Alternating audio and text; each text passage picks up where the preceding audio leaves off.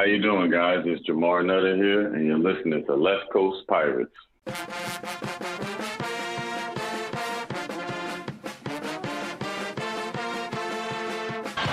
will try to go all the way. Layup in, he does, and the Hall back in the middle of it. Seconds to go in the game. Winchester, 7 seconds. Caver, the hair, fires. Jordan, Ramus, Holloway, all the way. Left-handed layup, Shaheen Holloway. 23 seconds to go, down by 2. Here's Whitehead, guarded by Ochefu, gets the step into the lane, goes to the bucket, layup, rolls around and in, and a foul! Whitehead ties the game! Pow from Trenton. Woo! What Trenton makes, the world takes. Coming to you just west of the Ward Place Gate from San Diego, California, he is Mike Dizzy Desiri, class of 2001. I am Tommy Chilkaharsky, class of 1997, and we are Left Coast Pirates. How you doing today, Mikey? Doing good, Tommy. How you doing yourself? You know, I'm ecstatic, as I usually am, but you know what? Today's interview is going to take us before my time as a fan, so when we were doing research for this, all this stuff was brand spanking new to me, and it just excites the heck out of me. This interview is taking me back before I was born. No disrespect to Greg Tynes, but he's an all-time Seton Hall great. And just like you mentioned, we've said this numerous times before when we do a preview to these interviews, that some guys' stories are kind of lost as we go through the years. Greg was at the top of the charts in so many categories as a Seton Hall ball player when he retired. And we were lucky enough to kind of get to revisit Greg this past year when Miles passed him on the scoring list. But like you said, when we started going back to do this research, I'm impressed. He's got a resume that is a mile long, shot filled with accomplishments that most people would just dream or be lucky to just have reached one of those milestones in their lifetime. And Greg has reached so many. So to tell his stories today and get a chance to ask him questions, I really am excited. He is an all-time great for Seton Hall University. Second in Seton Hall history with 2,059 points at graduation. Fifth in all-time scoring average at 18.7. Sixth in assists with 379. His senior year, he was elected All-East, honorable mention All-American, and 1978 New Jersey Player of the Year. After his playing days were done, he coached high school basketball for 31 years, finishing with third most victories in Essex County history and 3 New Jersey state championships. Welcome back to Left Coast Pirates Live, Greg Tynes. Greg, how are you today? Good afternoon. How are you? Doing well. Thanks again, Greg, for joining. Glad to be here. Okay, before we get going, there's a lot going on in the world right now, and this is kind of our new routine as we kick off the show. We're faced with the coronavirus, and how do we get back to normal, or even should we? And on top of that, we've been dealing with all the protests and riots over social injustice. So first off, how is everyone in your family doing? Are they healthy and safe? Yes, everyone is doing well. I was retired, so I was home anyway. My wife has been working from home. My stepson, he was at home. He's in the 7th grade. Well, he's going to the 8th grade now. So everyone is fine. Everyone is healthy. All right, Greg, you've been around basketball your entire life, from playing as a kid in the early 70s to still coaching today. From your experience, has this country evolved in terms of racism and social injustice in the past 50 years? And what else do we still need to achieve? Things have changed in the last 50 years, but not a lot. Not a lot of things have changed. It seems as though things have changed, but there's still things going on. I'm so glad that there's video cameras and phone cameras that can bring things to light, because the same stuff that was going on 50 years was still going on in some areas, but people weren't recording, and now things are being recorded. So I think that things will change soon in the coming future. But I don't think there's been a lot of change. Well, that's what we're hoping from this side here, that people can actually see the problems that are happening and learn from them and move in a better direction. I mean, we're all human here. Now, without coming up with some slick segue of getting into it, we're just going to jump into your career history here, Greg. Now, you were a star for Orange High School way back in the day, and you started making a name for yourself as a junior back in 1972-73. And then in your senior year, you were as good a player as anyone in the state, and you led Orange High to that 29-1 mark that winter. I mean, your team was scoring over 100 points in almost a dozen games, and your only loss came in that Essex County tournament final where you lost to East Orange at Walsh Gym, of all places, in a standing room crowd.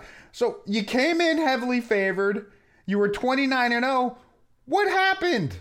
I would say we came in favored. I wouldn't say heavily favored because East Orange had a really good team. They won the Group 4 state championship that year. We had beat them twice during the season. So we came in favored. But they had their backcourt. Kenny Young was an all-state player who went to Duke. Reggie Baker went to Bucknell. They had Mike Booker, was a great player at Cleveland Eugene. So they had a very good team.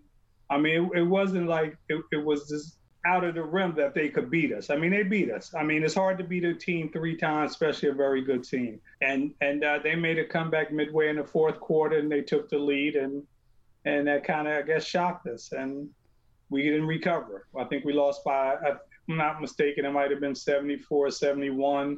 We lost by 3 or by 4 points, something like that. I know we had a 5-point lead, and they scored 9 straight. I remember that. And that would kind of hurt us in the fourth quarter.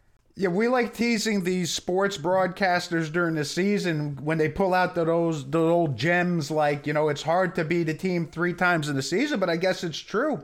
Now, we actually found a quote from you after the game, and you said something of the sort, I think I had 2 guys on me for just about the entire second half. Now, you had an outstanding team around you, obviously, but the blueprint seemed to be to try let the other guys beat them and just slow you down. Is that how it kind of went in that game? Well, yes, in that game, I mean, I played with 4 really good players. They were all starters as sophomores, and I was a JV player as a sophomore. So they was always in front of me. But our senior year, I became the, I guess, the go-to guy. I had improved over those summers after my sophomore year. And during the second half of the game, they went to a triangle and 2 defense, and they put 2 guys on me, which I've never seen that before. And they left some guys open, and, because I had a very good first half. So they went to a triangle and 2. So I didn't score, I may have scored 10 points in the second half. So I didn't score a great deal of points in the second half. I think I ended the game with 28, but I had a very good first half. I mean, their coach, Bob Lester, is a great coach. And there was no doubt about it. And like I said, they had great players. Like if you have a point guard that goes to Duke, the other guard goes to Bucknell. Mike Booker went to Northern Illinois first, then he went to Upsala College. And Cleveland Eugene, I think at one point might have led the country in scoring in junior college or something like that. So they had a team. They had a very good team. Greg, Bob Lester was a great coach, but a triangle and 2? I haven't seen a triangle and 2 since I was back in like 6th grade playing like local rec league. No one plays a triangle and 2 at a high school level even beyond. Come on. Seriously? Well, during that time, there was quite a few guys who have a box and 1, a triangle and 2. It was a lot of Mickey Mouse defenses, I would say. Even as a coach, I used them just to throw people off, because sometimes when you run a box and 1 or a triangle and 2, some coaches don't know whether to run their man offense against you or their zone offense. Sometimes you just throw it in as a wrinkle just to see what the opposing coach would do. So as a player in high school, I saw that a lot. We saw that.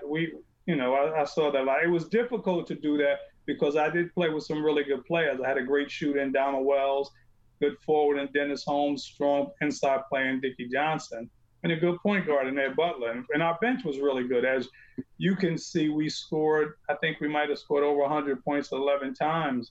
We led the state in scoring. We averaged 89.9 points a game, and it wasn't a 3-point shot. So those was all 2s and 1s. So we were a very efficient offensive team. the box and one kind of makes sense, but when you go triangle and two, you're leaving too many other options open. That's just a very surprising D, but apparently it worked. So what am I to say? Mike's just jealous that they weren't guarding him in that triangle and two. They wouldn't have been guarding me, Tommy. Trust me. I would have been the odd man out. Trust me. No jump shot over here, Greg. All right, let's move on. So obviously you're getting notoriety. You're the go-to guy. You're the star. So you're probably heavily recruited. But I don't want to date you here, Greg, but I'm going to. Back then, in your day, there was no social media, no cell phones, no internet.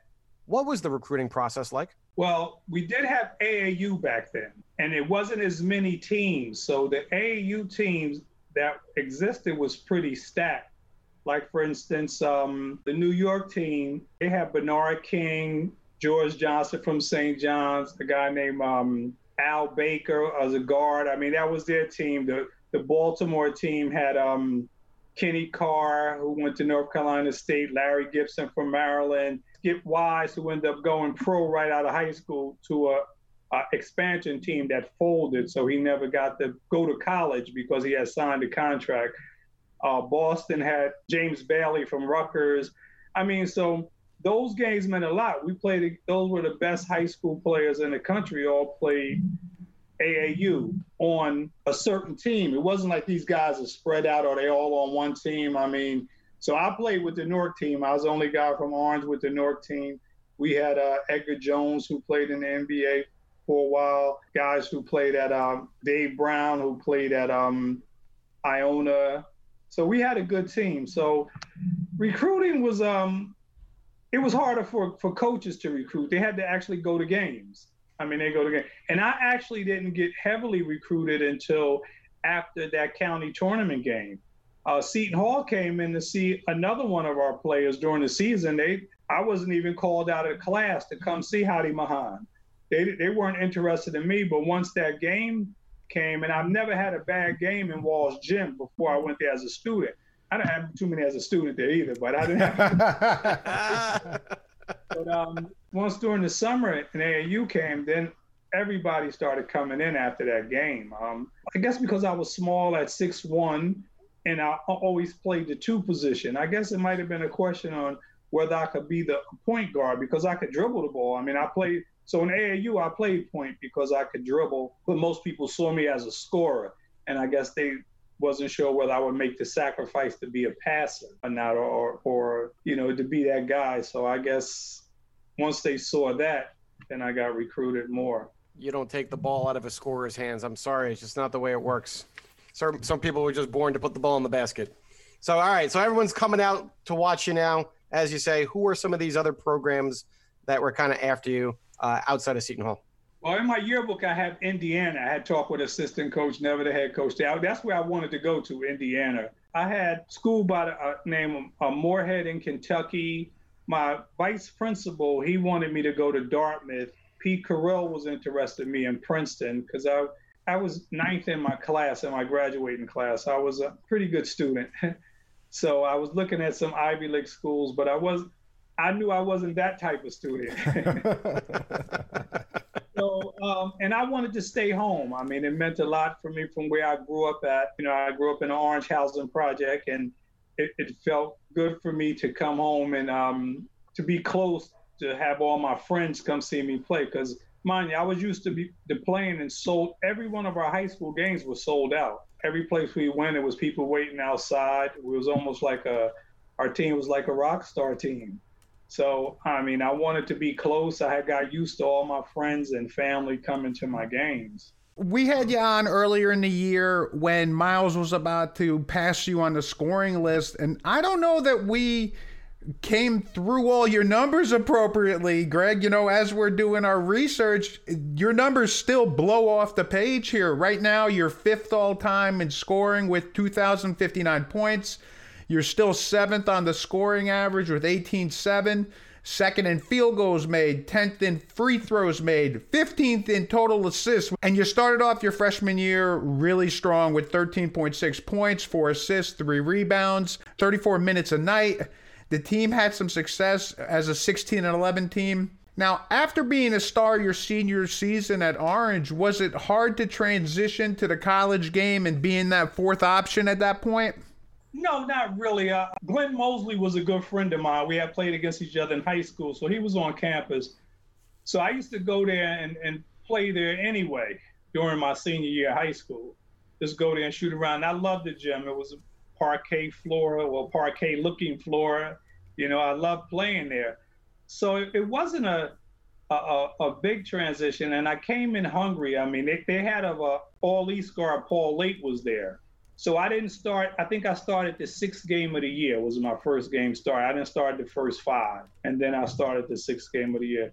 So just coming out of high school, I don't remember ever getting tired. So I came into college, you know, being probably the fastest on the team and never getting tired. So I just came there just to keep running and running. I was so hungry to want to play because I had enjoyed playing. I didn't want to go back to the bench. So I wanted to just do everything I can to earn minutes. All right, Greg. So that season, on paper, it looked like the toughest opponent that you guys had was number 20 Rutgers. People kind of forget that Rutgers was actually good during this time. They had a stretch where they made the postseason 8 out of 10 years at one point. People probably can't even fathom that nowadays. But unfortunately, they also had your team's number, winning 4 out of 5 times over the 4 years that you played there, including an 89-81 setback that specific season. What was the in-state rivalry like? Was it as intense and important back then for college hoops in New Jersey as it is today? It was intense, but I don't know if it's as important today. It's hard to say. We were friends with those guys. So we used to go to the campus and play. They had very good pickup games, but they had a really good team. They had Phil Sellers, the best player in New York City.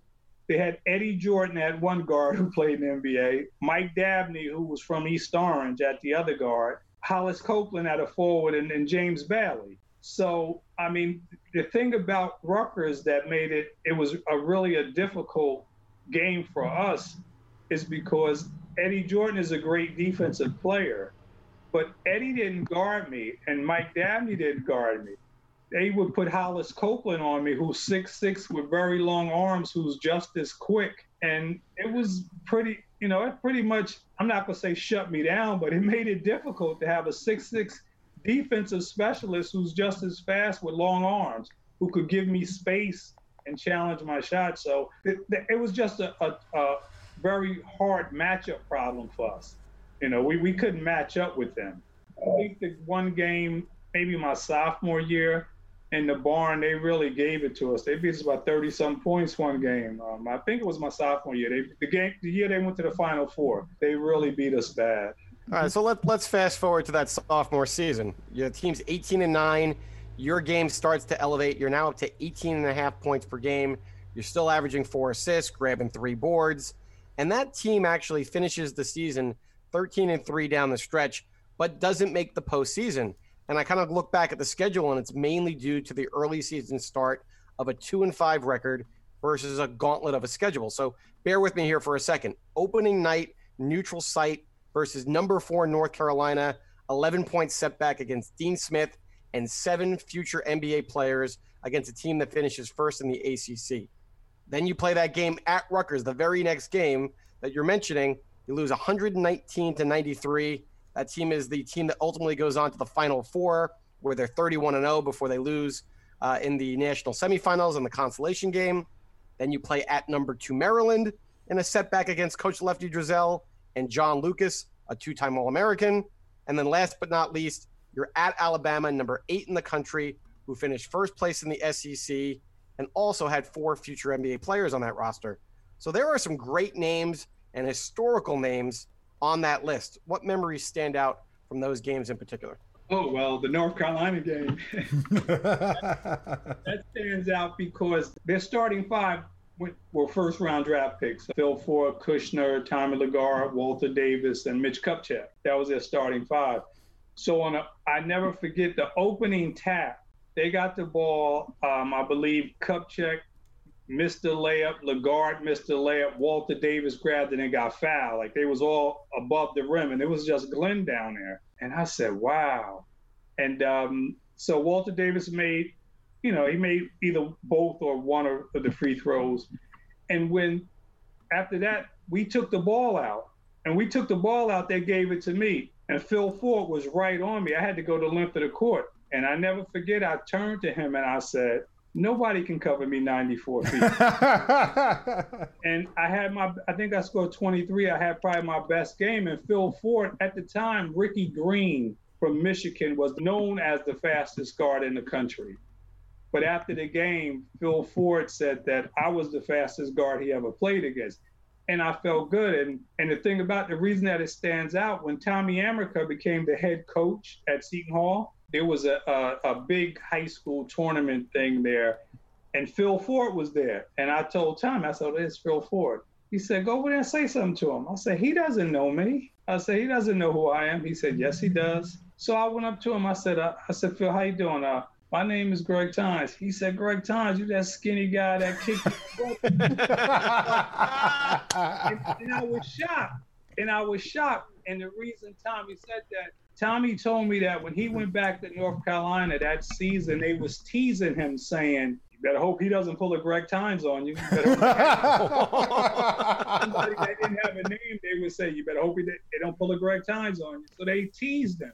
And I didn't know that, but that was the best game. I mean, the best thing that I can remember my sophomore year. Also, we played Maryland. I had a good conversation on the court with John Lucas, too, because when I first saw him, we went to practice. He's only about 6'2". He was listed as 6'4".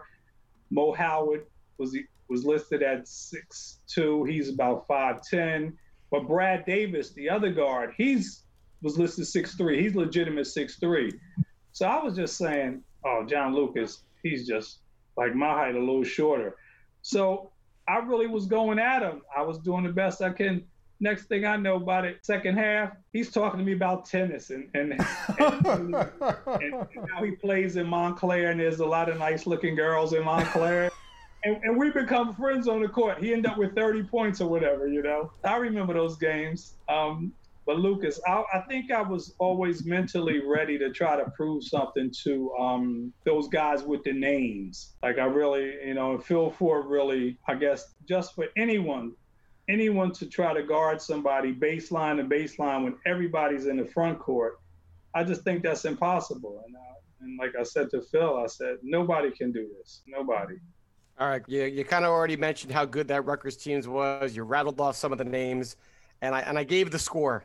How do you give up 119 points to Rutgers? 119 in a college game? Well, the barn was a small gym, and they had the fans, and they were all around us. And once they got it going. I mean, 119. I know it was a lot. I mean, what do we have, 79 or something like that? You guys had 93. You guys were respectable. Okay, but we were both running, and I think they took us out of our game. After we got down, it's either you're going to slow it down and try to keep the score down and just lose, or you're going to make a run at them. And we had guys on our team that wanted to win, so we made a run at them. But we're not better at that game than Rutgers was, and the score proved it. But we tried to run with them and press with them and get up on them, and they had 5 fast guys who had size, who were tall. But we had no choice because we didn't just want to just pack it in at halftime and just take the loss. So we tried to run with them. If there's any solace in that game, is that's the last time Rutgers was any good anyway. Moving on to your junior year, though, the big names still keep on coming. Early in that season, you had a neutral site game against Tennessee. You end up losing 99-90. But what we found interesting was that team had Bernard King and Ernie Grunfeld. Now, younger listeners might have seen this team in the Bernie and Ernie documentary on the 30 for 30 that they had. Now, those two guys, they combined to average over 48 points a game. And in that particular game, it was their third leading scorer, Mike Jackson, who went off for a career best 33. What else do you remember about that game, and what was it to go up against such a great duo of teammates? Okay, well, Bernard was a forward, and so was Ernie Grunfeld. Ernie Grunfeld might have been the 2. Mike Jackson was a guard. He was the guard who had the good game. And he was the 3rd or 4th leading scorer in their conference. So he wasn't a guy that just had a good game. They had Bernard, Ernie Grunfeld, somebody else in the conference. Then Mike Jackson was the 4th. So he was a player. What I remember about that game is they won Bernard King is Bernard King, and Ernie Grunfeld is Ernie Grunfeld, but Glenn Mosley was giving it to both. Glenn Mosley had a two-handed block of a Bernard King's dunk where they both met over top of the white box, the white square, and off to the side of the white square, and they both came down. It was a jump ball. It was probably the best block I ever seen in my life. But Glenn was giving it to Bernard King. He was giving it to, and I had knew Bernard from playing against him in high school, and we stayed in the same hotel. So, we had hung out. We talked a little stuff to them. I mean, they were ranked. They were a good team. We talked the stuff the night before, and Glenn gave it to him. And I think I mentioned that during the game while we were playing, because Bernard caught me with an elbow and said, I'm giving it to you. But Glenn played a great game. I mean, Glenn made my life so easy. I mean, he made it easy in terms of, my man beat me. I knew Glenn was back there waiting. He had probably the best timing of anybody I ever played with the block shots. Glenn made life simple. Now, you mentioned Glenn giving it to Bernard, but that season, it seemed like the team itself was giving it to everybody, at least on the offensive side. You were scoring 21 points a game. Glenn was averaging about 20 and 16. The team also had Nick Galis and Randy Duffin scoring double digits, and the team itself scored 84 points a game, which ranks second in school history. Now, would you call this the best team you played with during your time at Seton Hall, or was there a better team somewhere out there? Yes, I think that was the best team. My Glenn's senior year, my junior year, when Nick was in the backcourt, Randy Duffin could shoot the ball. We had Mark Coleman. I mean, at one time, I think we had the lightest team in the country. I think at one time, Nick Galis, who was the shortest, was probably the heaviest. I think everybody was under 200 pounds. But yeah, my junior year, because Mark was a really good defensive player, and Randy Duffin could shoot the ball. I mean, he could shoot it from way out. If we had a three-point line then, we would have won a lot more games, because all Randy shots were threes. All the Randy Duffin shots were threes. So he was out where Miles shoots from now. That's where Randy Duffin shot from. But because I was on the team and Glenn was on the team and Nicky was on the team, it wasn't a lot of shots for Randy. He probably would have got more shots, because we would have needed those threes. We would have needed threes. All right, so the team does reach the postseason that year, and you play in the first round of the NIT at UMass, and Seton Hall loses a thriller, 86-85. Glenn goes off for 20 and 17, in line with his averages for the year. Duffin scores 23. Galis puts the Hall up by 1 with a driving bucket with 12 seconds to play, but UMass pulls it out with 7 seconds to go. We found a funny Raf quote after that game, and it goes, it was an up and down struggle. We made errors, and you don't make errors against good teams. We didn't guard. At times, I thought a couple of our guys were out buying sodas. Do you agree with Raf that the defense was lacking that night? Yeah, I can't think of their guards that they had at UMass, but I used to work with one in a program in sports rescue in New York. I can't think of his name. He was pretty good. Their guards had a good game. Their guards did a lot of penetration. And I have to say that UMass, you said they took the lead with 7 seconds to go. I have to take the good with the bad. I made a very bad pass during that game. We called the timeout. We had to go the length of the court, and I had to take it out of bounds underneath, and I threw a long pass over half court to Randy Duffin, but it curved and it went out of bounds, and it was too close to the sideline for him to really catch it and get control of it. So it touched his hands, but he's not a receiver, not a football guy. So he was stretched over the line, so it really went through his hands and went out of bounds. It was a bad pass on my part. So we never got an opportunity to take the last shot, which was on me. It was my pass. It was a good play set up, but it just wasn't a good long pass. How difficult is it to end the season like that, though, Greg? I mean, to go out not getting that final shot, to know that it's going to end in the postseason in a tough loss, and know that there's finality in that season. How difficult is that? Yeah, it was tough. I probably didn't say anything after the game, because I didn't say too much after losses. I didn't talk. I remember as a freshman when we lost our first game, and I was upset in the locker room, and one of the seniors, John Ramsey, said, Greg, you're not at Orange anymore. You're gonna get used to losing. Oh, I said, I'm never going to get used to losing. I'm going to show you how to be a winner. I never forget, I told him that. I said, I'm going to show you how to be a winner. So I wasn't used to losing, whether it was summer league. So I know that after that game, I was really upset, because I think in high school for my 4 years, I think I lost 7 games. So I wasn't used to just losing games. Especially, I blew the game. I blew a chance at having the opportunity to take the last shot, because I know if Duffin would have got a good look, he would have nailed it. All right, so the life goes on. You move on to your senior year, and you had a great year. I mean, you're still averaging over 20 points a game. You're New Jersey Player of the Year. You got All-American, honorable mention, but the team didn't have as much success. 16-11, 1-5 in the NJ New York 7 conference that was kind of starting to develop. And the schedule was kind of really unbalanced when I kind of look back. The first 8 games were away or at a neutral court site, followed by the next 7 games home at Walsh. Nowadays, Kevin Willard would have a field day with the media if that is the way that the schedule was laid out. You know, how challenging was it to start the season playing so many games away from Walsh? Well, offhand, I don't remember that. But just before I answer that, I just want to go back to my junior year. I just want to mention that I would have to look at the ball behind me to see the exact game. But Glenn Mosley and I went over 1,000 points in the same game. That's kind of cool. That's very cool.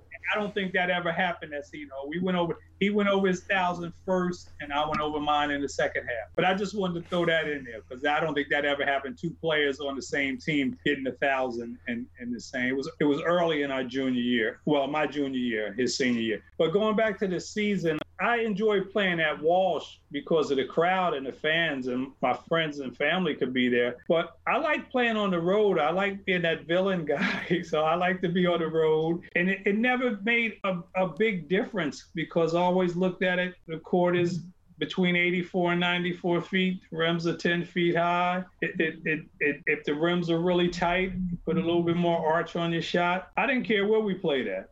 It never was a problem playing on the road. I never looked at myself. I never thought somebody personally had a home court advantage. I never looked at it like that. So I don't even remember that we played so many games away in the beginning. And I probably didn't think about it then. I probably was just looking at the opponents and who their backcourt was. Well, it seemed like that senior season, nobody on the team really cared about where they played, because they could shoot that basketball no matter where it was. I mean, Nick Galis was shooting 52%, Randy Duffin as well at 52%, DeJuan Scott at an incredible 60%, yourself at 48%. The team was shooting almost 50% anyway, so it didn't matter. What made that team so efficient from the field, especially with your 3 guards taking the bulk of the shots? Well, we had to make up for Glenn Mosley. So we knew that when we came down court, we had to be more efficient. DeJuan, who was my roommate at the time, he was a very good big man, a great big man. But Glenn Mosley's Glenn Mosley, so he was missed. Nicky Galis was, you could see after I graduated what Nick Galis did. He scored a lot of buckets. So Nick was tough, and Randy could always shoot. So we all knew our role. We knew that any given night, any player could score. And Nick knew that he could take his man whenever he wanted to. I felt as though I could take my man whenever I wanted to. Whenever Randy's man would help, we knew that we could kick it to Randy. And anytime Randy's open, he was going to make the shot. So it's just the key to Randy not taking shots off the dribble, just drawing his man and giving him the shots. And then when push comes to shove, we could drop it inside to DeJuan, or we have Mark Coleman. Mark would hit those jump shots too. So you keep on bringing up Glenn. Glenn has obviously have his number retired here at Seton Hall. I mean, you obviously talk fondly of Glenn. For those who haven't got a chance to see Glenn, obviously Tom and I did not. Can you just spend a couple more minutes going there and telling the fans how great Glenn really was? Yeah, Glenn was 6'8", weighed maybe 190 pounds at the most, didn't weigh 200. And he just had remarkable timing. I mean, to block shots, he had a beautiful jump shot. And then he was so smooth. I mean, I would play defense. I would play on the side of my man to lead him to Glenn. So I would get block shots from the back, because I know that he had to pull up for Glenn. And even with Glenn, I think I became – my freshman year, I was a point guard. My sophomore year, I was a 2 guard. But we tried to get it to Glenn. Glenn said, "Don't worry about that. Just put it up there. I'll go get it." Either I would throw an alley-oop or I would just shoot it. He would rebound. I mean, he made life simple. He didn't want to post up because he didn't have really an inside game. He either was dunking an alley-oop or shooting a turnaround jump shot like a Patrick Ewing type, like that, but just smaller. But Glenn made things simple. I mean, I love playing with him. He's one of the reasons I went to Seton Hall, because we played against each other in high school. His senior year, my junior year, we beat him. We beat him both times, of course. But we almost lost one time because I missed a foul shot with maybe 5 seconds to go, and we were down 1. I missed a foul shot, but it bounced back to me, and I made the field goal to win at the buzzer. Because if we would have lost, I don't know if I might transfer. But Glenn was Glenn was something. I love playing with him. Somebody just put something on Facebook about him when he made, he was player of the year in New Jersey the year before me. And I said, let me just open and read the article. And I saw that the first team was Glenn, myself, Zawinski from Princeton, I think, and Eddie Jordan and James Bailey. I looked at that team because I said, why everybody keeps sending me this article on Glenn? And then I just put best teammate ever. I always say that. I always tell people he was the best teammate ever. But 6'7" and wiry, 15.2 rebounds per game for his career, which is the greatest average since 1973 in NCAA history. 6'7". I mean, that number does not get as much recognition as it should. Everyone's kind of touting Angel Delgado for what he accomplished, and they really didn't kind of go back and talk about Glenn. He had time. He had pretty long arms, but he had just time, and he was quick off his feet. I mean, he was just so quick.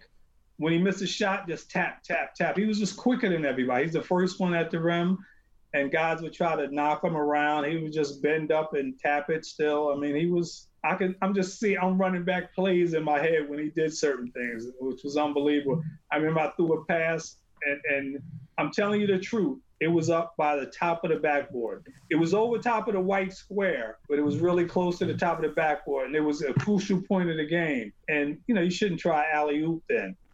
I said, oh, man, I'm going to get in trouble for this. Glenn went up and got it and dunked it. And I thanked him. I thanked him for saving my butt because I know Raph would have. I mean, he just went and got it. I knew he couldn't get that, but he went and got it. I mean, he was something else. When we talked to you earlier in the year, we were asking you, as you rolled into your senior season, you had an outside shot to catch and nick the Quick Workman's all-time school scoring list. I mean, we did some number crunching, and we came up with you needed to score 28 points per game to pass Nick. Now, that's a crazy number, especially without the three-point line. Obviously, you were a fantastic scorer, and you actually dished well. What are you most proud about in your game from your days at Seton Hall? One of the things I'm most proud about is that Seton Hall University gave me a scholarship to play basketball, and I never missed one game. I hurt my ankle my senior year. That's when I realized I wasn't going to catch Nick Workman, when I hurt my ankle, but I didn't sit out any games. And I think at the time I might have been averaging 24, and my average went to 20 or 21. It dropped a little bit, and I was like a decoy. But that's what I remember. I think it was a great trade-off. They gave me a scholarship. I gave them everything I did on the court. I didn't miss a game. I didn't sit out. I believe I gave everything I could on the court for 4 years. So that's one of the things I most remember. That's a heck of a decoy at 20 points a game, I'll tell you there, Greg. Before we put a wrap on your Seton Hall days, we'd love to ask you a few questions about Raph. Now, when we had Danny Calandrell on, he talked about how he would go toe-to-toe with Raph in practice. Now, most people know Coach as a fun-loving guy behind the mic with the crazy quips. But who was Raph as a coach? What was his demeanor? How did he run practice? Did he work the sidelines like what we see nowadays? What is your impression as Raph the coach? Raph was really tough. And if we didn't execute properly or if we were playing lazy, he loved to run suicides. We ran a lot of suicides. I thought they was unfair because I had to win every one. And if I didn't win, after we got to maybe 4 or 5, then Glenn could beat me. It was okay because I couldn't beat Glenn after we did 4 or 5, but I could beat everyone else. So if I didn't win, we had to do it again. And guys are trying to win. Guys are trying to win. So he was really tough in that respect. We were in shape. There's no doubt about that. We were in shape. And I think just as a person, he taught me a lot about being a man. I mean, for me to go from my parents to Coach Raftery, I couldn't ask for a better coach, a better mentor than he was. I mean, he taught me a whole lot. I mean, to this day we talk. When I became a high school coach, he came to my games. I asked him stuff. He helped me with that. So he was I just think he's an amazing person. And if I had to do it all over again, I would go to Seton Hall and play for Coach Raftery. Now, this is actually the second time you mentioned that when you were talking about him, you said you learned more about being a man and about life from Raft than anything else. Is there any specific example you can share with us? I just think, the thing about a lot of people were afraid of Raftery, and I wasn't afraid of any man. So I used to always talk to him.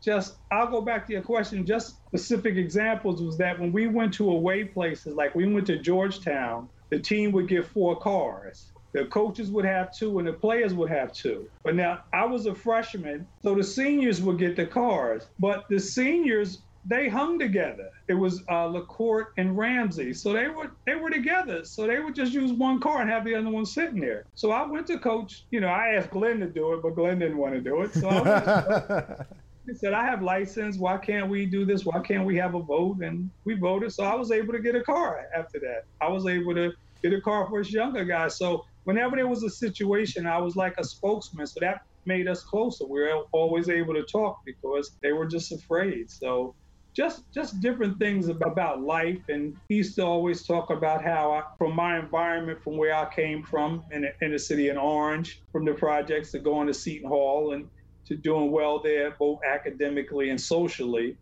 We just had a lot of talks about that. I used to sit on the plane rides with him and talk. I mean, I didn't have to, I don't know if I wasn't playing, but sitting on the bench, I probably wouldn't have talked to him. But since I was playing, I didn't want any players to think I'm trying to kiss up to get more time because I was already getting time. So I could just talk to him as a person. It wasn't really, we didn't talk about basketball. Bill is known for liking to sit down and enjoy a cocktail. Have you ever had a chance to revisit life with Coach post-playing days and have a cold one? Yes. I want to say I have. At that time, when I was in school, you could drink at 18. So I've been to Coach's house during the season and had dinner there and had a glass of wine with him. When we played in Madison Square Garden and we took the bus, on the way back, there was always 2 cases of soda and 2 cases of beer for the team because you could drink at 18. That's probably why the pub at Seton Hall went bankrupt and was closed for a year. When we were doing well, the athletes, they let you drink for free. So, yeah, I don't know when the law changed to be 21, but when I was in school, it was 18. All right, so let's fast forward. You're drafted 94th overall in the 5th round. They don't even have 5 rounds anymore nowadays of the NBA draft by the Boston Celtics. Now, ironically, the following year, they draft some guy named Larry Bird with the 6th pick overall. But that year in 1978-79, that Boston team still had a bunch of Hall of Famers. It was Tiny Archibald, Dave Cowens, JoJo White, and their leading scorer, Cedric Maxwell, was also on that roster. What was your experience trying to make that NBA team? Well, during the summer when I was working out for that team, I saw that they had made a trade and got Tiny Archibald. Tiny wasn't with him the year before. And Tiny, I knew Tiny. He would come to, when I was at Seton Hall, he came and picked me and Glenn up a few times with Floyd Lane and took us to Wagner Center. And I worked out with Tiny a few times. So when I saw that in the paper, I said, well, I can't make this team. Because they had 7 veteran guards under contract when I went to camp. So I knew it was going to be tough, but, I just went up there and I think the first day, I probably didn't play as well as I could play. And Tiny said to me, like, what's wrong with you? I said, well, you got all these veteran guards. He said, so play. So I started playing, and Tiny was coming off an Achilles situation. JoJo White was coming off some type of injury, and JoJo and I didn't see eye to eye, but Tiny told me to give it to him, so I just did the best I could against him. So you didn't continue on and pursue a playing career like most players do. They look to like the international game to expand their career. You got right into coaching. Well, why is that? I could have went to Spain to play. Boston wanted me to go up to Maine and play. They had a CBA team or a farm team, Eastern League, whatever they called it back then, to play for their team up in Maine. And then I could have went to Spain to play. But in reference to, I didn't want to go to Maine. And then in reference to Spain, a couple of weeks before I was supposed to go, I just, when I was supposed to sit down with my lawyer, I just said, I don't want to go because I really enjoyed my family and friends coming to watch me play. And I was a pretty good student. So, I mean, it was okay. I mean, I went to Seton Hall. They gave me the scholarship. I got a degree. I didn't get used by basketball. So I got the degree. So I was content. I was happy. I was happy. You know, sometimes I look back because I look at Gerald Henderson, who Gerald Henderson came out the same year I did. I think he got drafted by Utah or something, and he got cut. But we had played in an all-star game against ECAC All-Stars against ACC. And we had to have a practice to see who was going to start. And I started, and it was on Channel 4. And I got MVP, and he was my backup. But the following year after I got cut from the Celtics, he tried out with the Celtics, and he became the point guard, and he has a ring and everything. So I look back at that, and you know, I know what happened when we played head up against each other. You know, and so I look at it, but then I look at a lot of guys that get caught up overseas and, you know, have bad experiences. So could life have been better? Yes. Could life have been worse? Yes. So I'm happy. I'm really happy. You didn't get used by the game of basketball, but you clearly gave back to the game of basketball. You move on to a coaching career that has a 31-year history, coaching for schools in the high school game for Clifford Scott, East Orange, West Side, West Orange, and you amass a career record of 577 and 205, which includes numerous conference, county, and state titles. As Tom said earlier at the top of the show, third most victories in Essex County history, 3 state championships, 4 North Jersey state championships, 13 conference championships, 5 times named All-Area Coach of the Year and New Jersey State Coach of the Year as well. That's a lot of hardware there. That's a lot of hardware and a lot of teams that you've coached over the years and many championships. Which one stands out the most to you? Or give me a few if you can't narrow it down. Well, not to brag, but I'm going to add 2 more to that list. I really feel because, you know, the parochial schools do so well because they recruit. So one of the things, I'm the winningest public school coach in Essex County history. So public school, the 2 guys ahead of me are parochial school coaches. Also, I'm the second winningest black coach in the history of New Jersey. Those 2 things stand out. In terms of the teams, you asked me what team? My second team and third team, when we won back-to-back state championships. On my second team, 80-81, I had Mike Brown, who ended up playing in the NBA for 12, 13 years. He played with the Bulls before they went on the championship run. He got traded to Utah. He was a backup center for Utah Jazz. Then he ended up at Phoenix.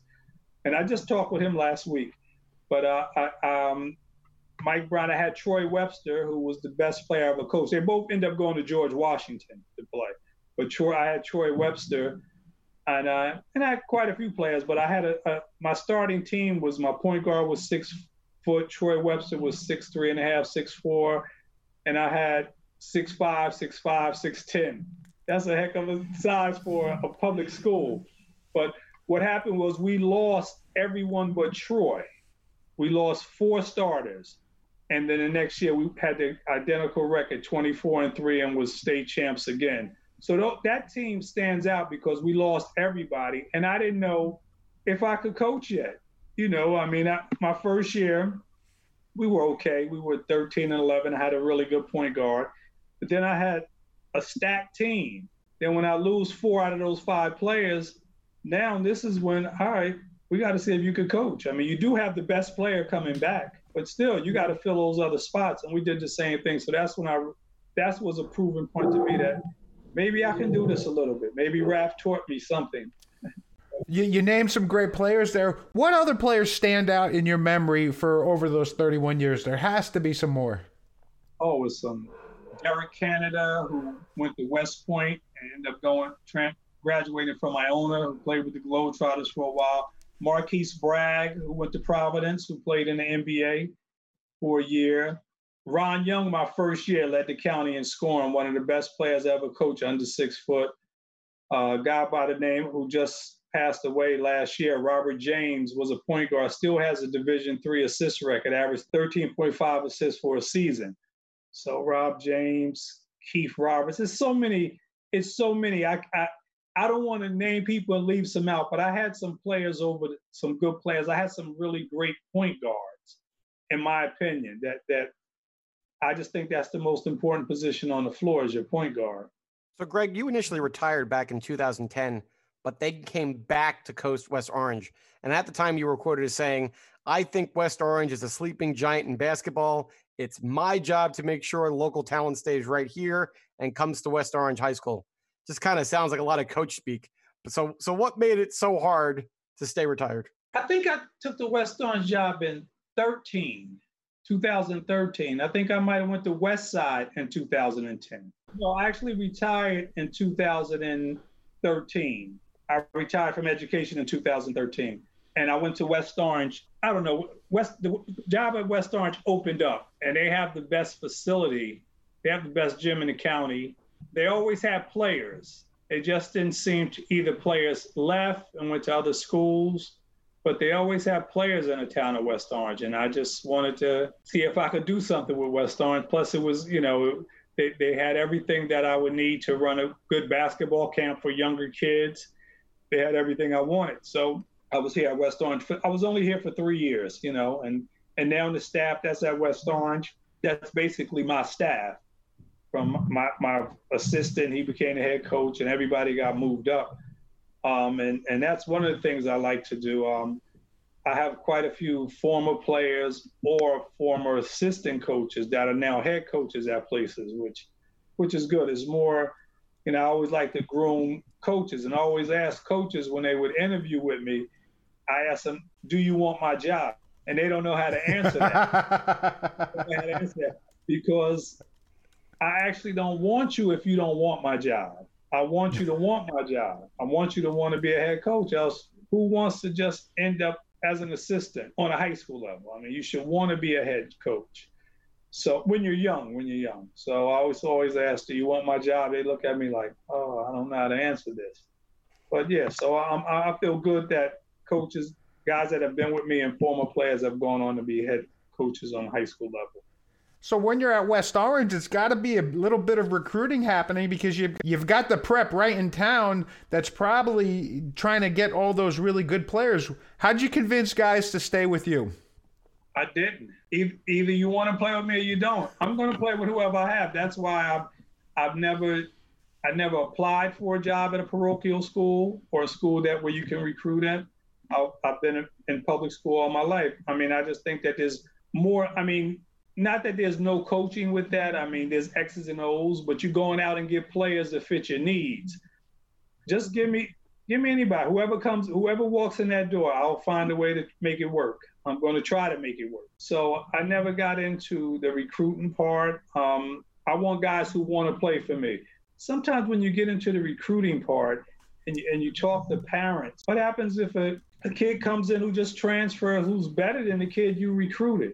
And you made promises to this parent about her child's going to play. And I never wanted to get involved in that. Whoever comes and works hard, you'll play. I'm not going to come recruit you. Now, Mike and I were actually talking about things like this where the days of, the town winning the state championship is kind of past, and it's difficult for public schools to continue and be strong. And now you've got kind of almost basketball factories. You've got like the Patrick School and other places that grab kids from all over the country. Do you think this has hurt high school basketball in general? Yeah, I think it hurts. I'm glad I'm out of it because a lot of parents, they just want too much, or they think their kid's the next LeBron James. He could be a 6 foot power forward in the 8th grade, just stronger than everybody. they think he's going to go to high school and be a star when he's 6 foot and he's just stronger than everybody. You can't be an inside player at 6 foot. I think that the parents are really hurting the game, and that's my thing. I mean, coaches, I never try to get involved with the coaches. If you're at a school when you can recruit, you should recruit. I mean, that's just the way it is. I'm not mad. When there was a year when I was at Clifford Scott and Seton Hall Prep, we met them in the county final. They had Marcus Toniel, who went to Seton Hall. They had Marcus Toniel, Brandon Knight, the youngest one, who's at Rutgers assistant, Emil Mitchell, and Kevin Carey. All 4 of those guys lived in the Clifford Scott district. They should have been at my school. We met them in the finals of the county tournament. So there was 9 players and 1 kid from Newark, starters in the Essex County final. They won. They beat us. I mean, they beat us. But just for a little small school, just think if I'd had all 9 of those players. And I didn't have a problem with that. I didn't have a problem with that. I mean, I kind of knew that Brandon Knight would go to prep. I mean, his father went to the prep. Mel, who was my assistant coach, his older brother went there. Marcus Toniel, he might have been at Clifford Scott for a day, but he was registered in. But I think they got to him. And I never had a problem with that. I mean, because parents just send their kids to where they feel comfortable. That's what you want. That's what you should do. All right, Greg, there's a little bit of an undertone that's like anti-recruiting. Let's do it right for the kids. You even talked about the fact that you're still connected with the West Orange coaches. Damon Cowan is now coaching at the head spot at West Orange High School, and you're still involved. You're actually part of the West Orange Elite Basketball Club. You even had another endeavor, the Future Basketball Legends Camp that you used to run. What do you try to get out of teaching at these types of programs? Well, the Future Legends Camp was my camp. I haven't done it in maybe 3 or 4 years because once I stopped being a head coach, Damon should run a camp, and I just backed off. And I helped him. I set up how it, basically how I thought it should be done, and I helped him out. But now I'm getting ready to back away from everything. I'm just going to be officially retired. But I love working with kids. I mean, I've never been one, even though I have done it, I've never been that personal trainer. There's guys that are out here who are personal trainers, then try to be coaches. And a lot of them aren't coaches. They're just personal trainers. They can get one kid ready for you, but they're not coaches how to do a team. And I think that's when people get confused. And always like running camps. I like to teach a group of kids. I never wanted to be the one where you pay me and I get your kid ready. I don't like that, guys. Other people do that. So I enjoy coaching kids. I mean, my experience, I went to 5-star basketball camp. I went to Oscar Robinson's camp. I was a camp kid. I went to camp, and that made me the better player. Some of my friends where I grew up, 10 of us went to Oscar Robinson, but nobody went to 5-star. Nobody went to camp. I was fortunate enough that's what I wanted to do. So I went to everybody's camp. Even 2 years ago was the last time I went to a coach's clinic. I mean, but I go to clinics. I just love basketball. I just love the teaching part of teaching masses of young kids, young kids. It's just, long as the parents stay out, don't come to the camp. Just drop your child off at 8:30, pick them up at 4:30. When they ask me, what does my child need to work on? I say everything. Basketball. They said, what do you mean? I said, well, no one has mastered any part of basketball. So he needs to work on everything. But that personal trainer would say, oh, he needs to work on his ball handling because he does this great. He does this great. He does nothing great. He does absolutely nothing great. So he needs to work on everything. That's why I don't do the individual. That's why I do the big thing. So while you were running your Future Legends Camp, you were quoted as saying, play is the reward for time put in to learn those important fundamental skills as well as positive attitudes and sportsmanship. So would you not run games during these camps? And if the players didn't kind of buy into that team and selflessness, you wouldn't let them on the court? Is that true? Oh, no, that's not true at all. That quote just sounds good. No. They played a game. They played a morning game and they played an afternoon game. But it wasn't the most important thing. I mean, drills and skills, a lot of people try to skip that part. I try to run my camp how I learned basketball. I would get up in the morning, and because where I lived at in the housing projects, there was a court in the back. I would get up and go out early in the morning and practice drills. If my friends during the summer, let's say, if we were going to meet at 9 o'clock and play, I would get out there at 7, because I believe that if we're going to play the same amount of time during the day, but I start 2 hours before you, there's no way you could be better than me. I used to think like that as a kid. So I used to do all the drills. When I went to 5-star basketball camp after my sophomore year, every drill I learned, I got up every morning after that. And I did those drills. Even when school started in September, I was getting up before school, going out doing those drills. But people just do drills at camp and never do them again because they want to play. Kids are so eager to play. And I say, no, you have to learn the technique. You have to learn the skills before you get out on the court to play, to be successful. Well, you were obviously successful in your high school, college, and coaching days, and the honors came flowing in. In 1986, you were inducted into the Seton Hall Athletic Hall of Fame. 2013, the 70th anniversary of the Essex County Tournament honored you both as a player and a coach. And then in 2019, NJ.com ranked you among the top 99 coaches in New Jersey sports history. That's a huge accomplishment. I mean, 92, I'm betting you were a little more important than some of those lacrosse and cross country guys that were ranked ahead of you.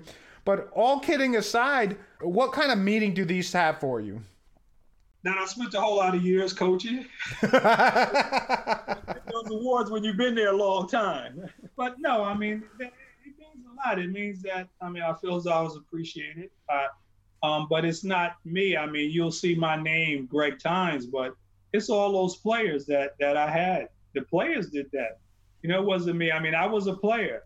No coach never made that shot to win the game. He might have drew up a play, but the player still had to execute it. A lot of times we diagram things and it doesn't work, and players improvise and score. So it may be my name, but that award goes to a whole lot of players, all the players that I had, because like I said, they put the ball in the basket. Well, I can tell them anything, but you still got to put the ball. You got somebody trying to stop you from putting the ball in the basket, and they put the ball in the basket. So it means a lot to me, but it also makes me think of, I need to thank all my players, because that's who actually put the work in. They put the work in. Like I always say, I'm like the guy driving a boat. I'm just steering the boat, but the boat can't move if there's no car. With no engine, no pistons, no gas, it won't go anywhere. And all those players, they're that. So I was just the guy steering it. We got about another 10 minutes, Greg. You got any more coaching analogies you want to kind of parallel here? No. So Greg, if a writer's writing the Greg Tynes story, what's the one sentence that could encapsulate you and make you most proud? I mean, I guess it's just something simple that, I did the best that I could. I wasn't perfect, and I didn't do everything right, but I did the best that I could at the time.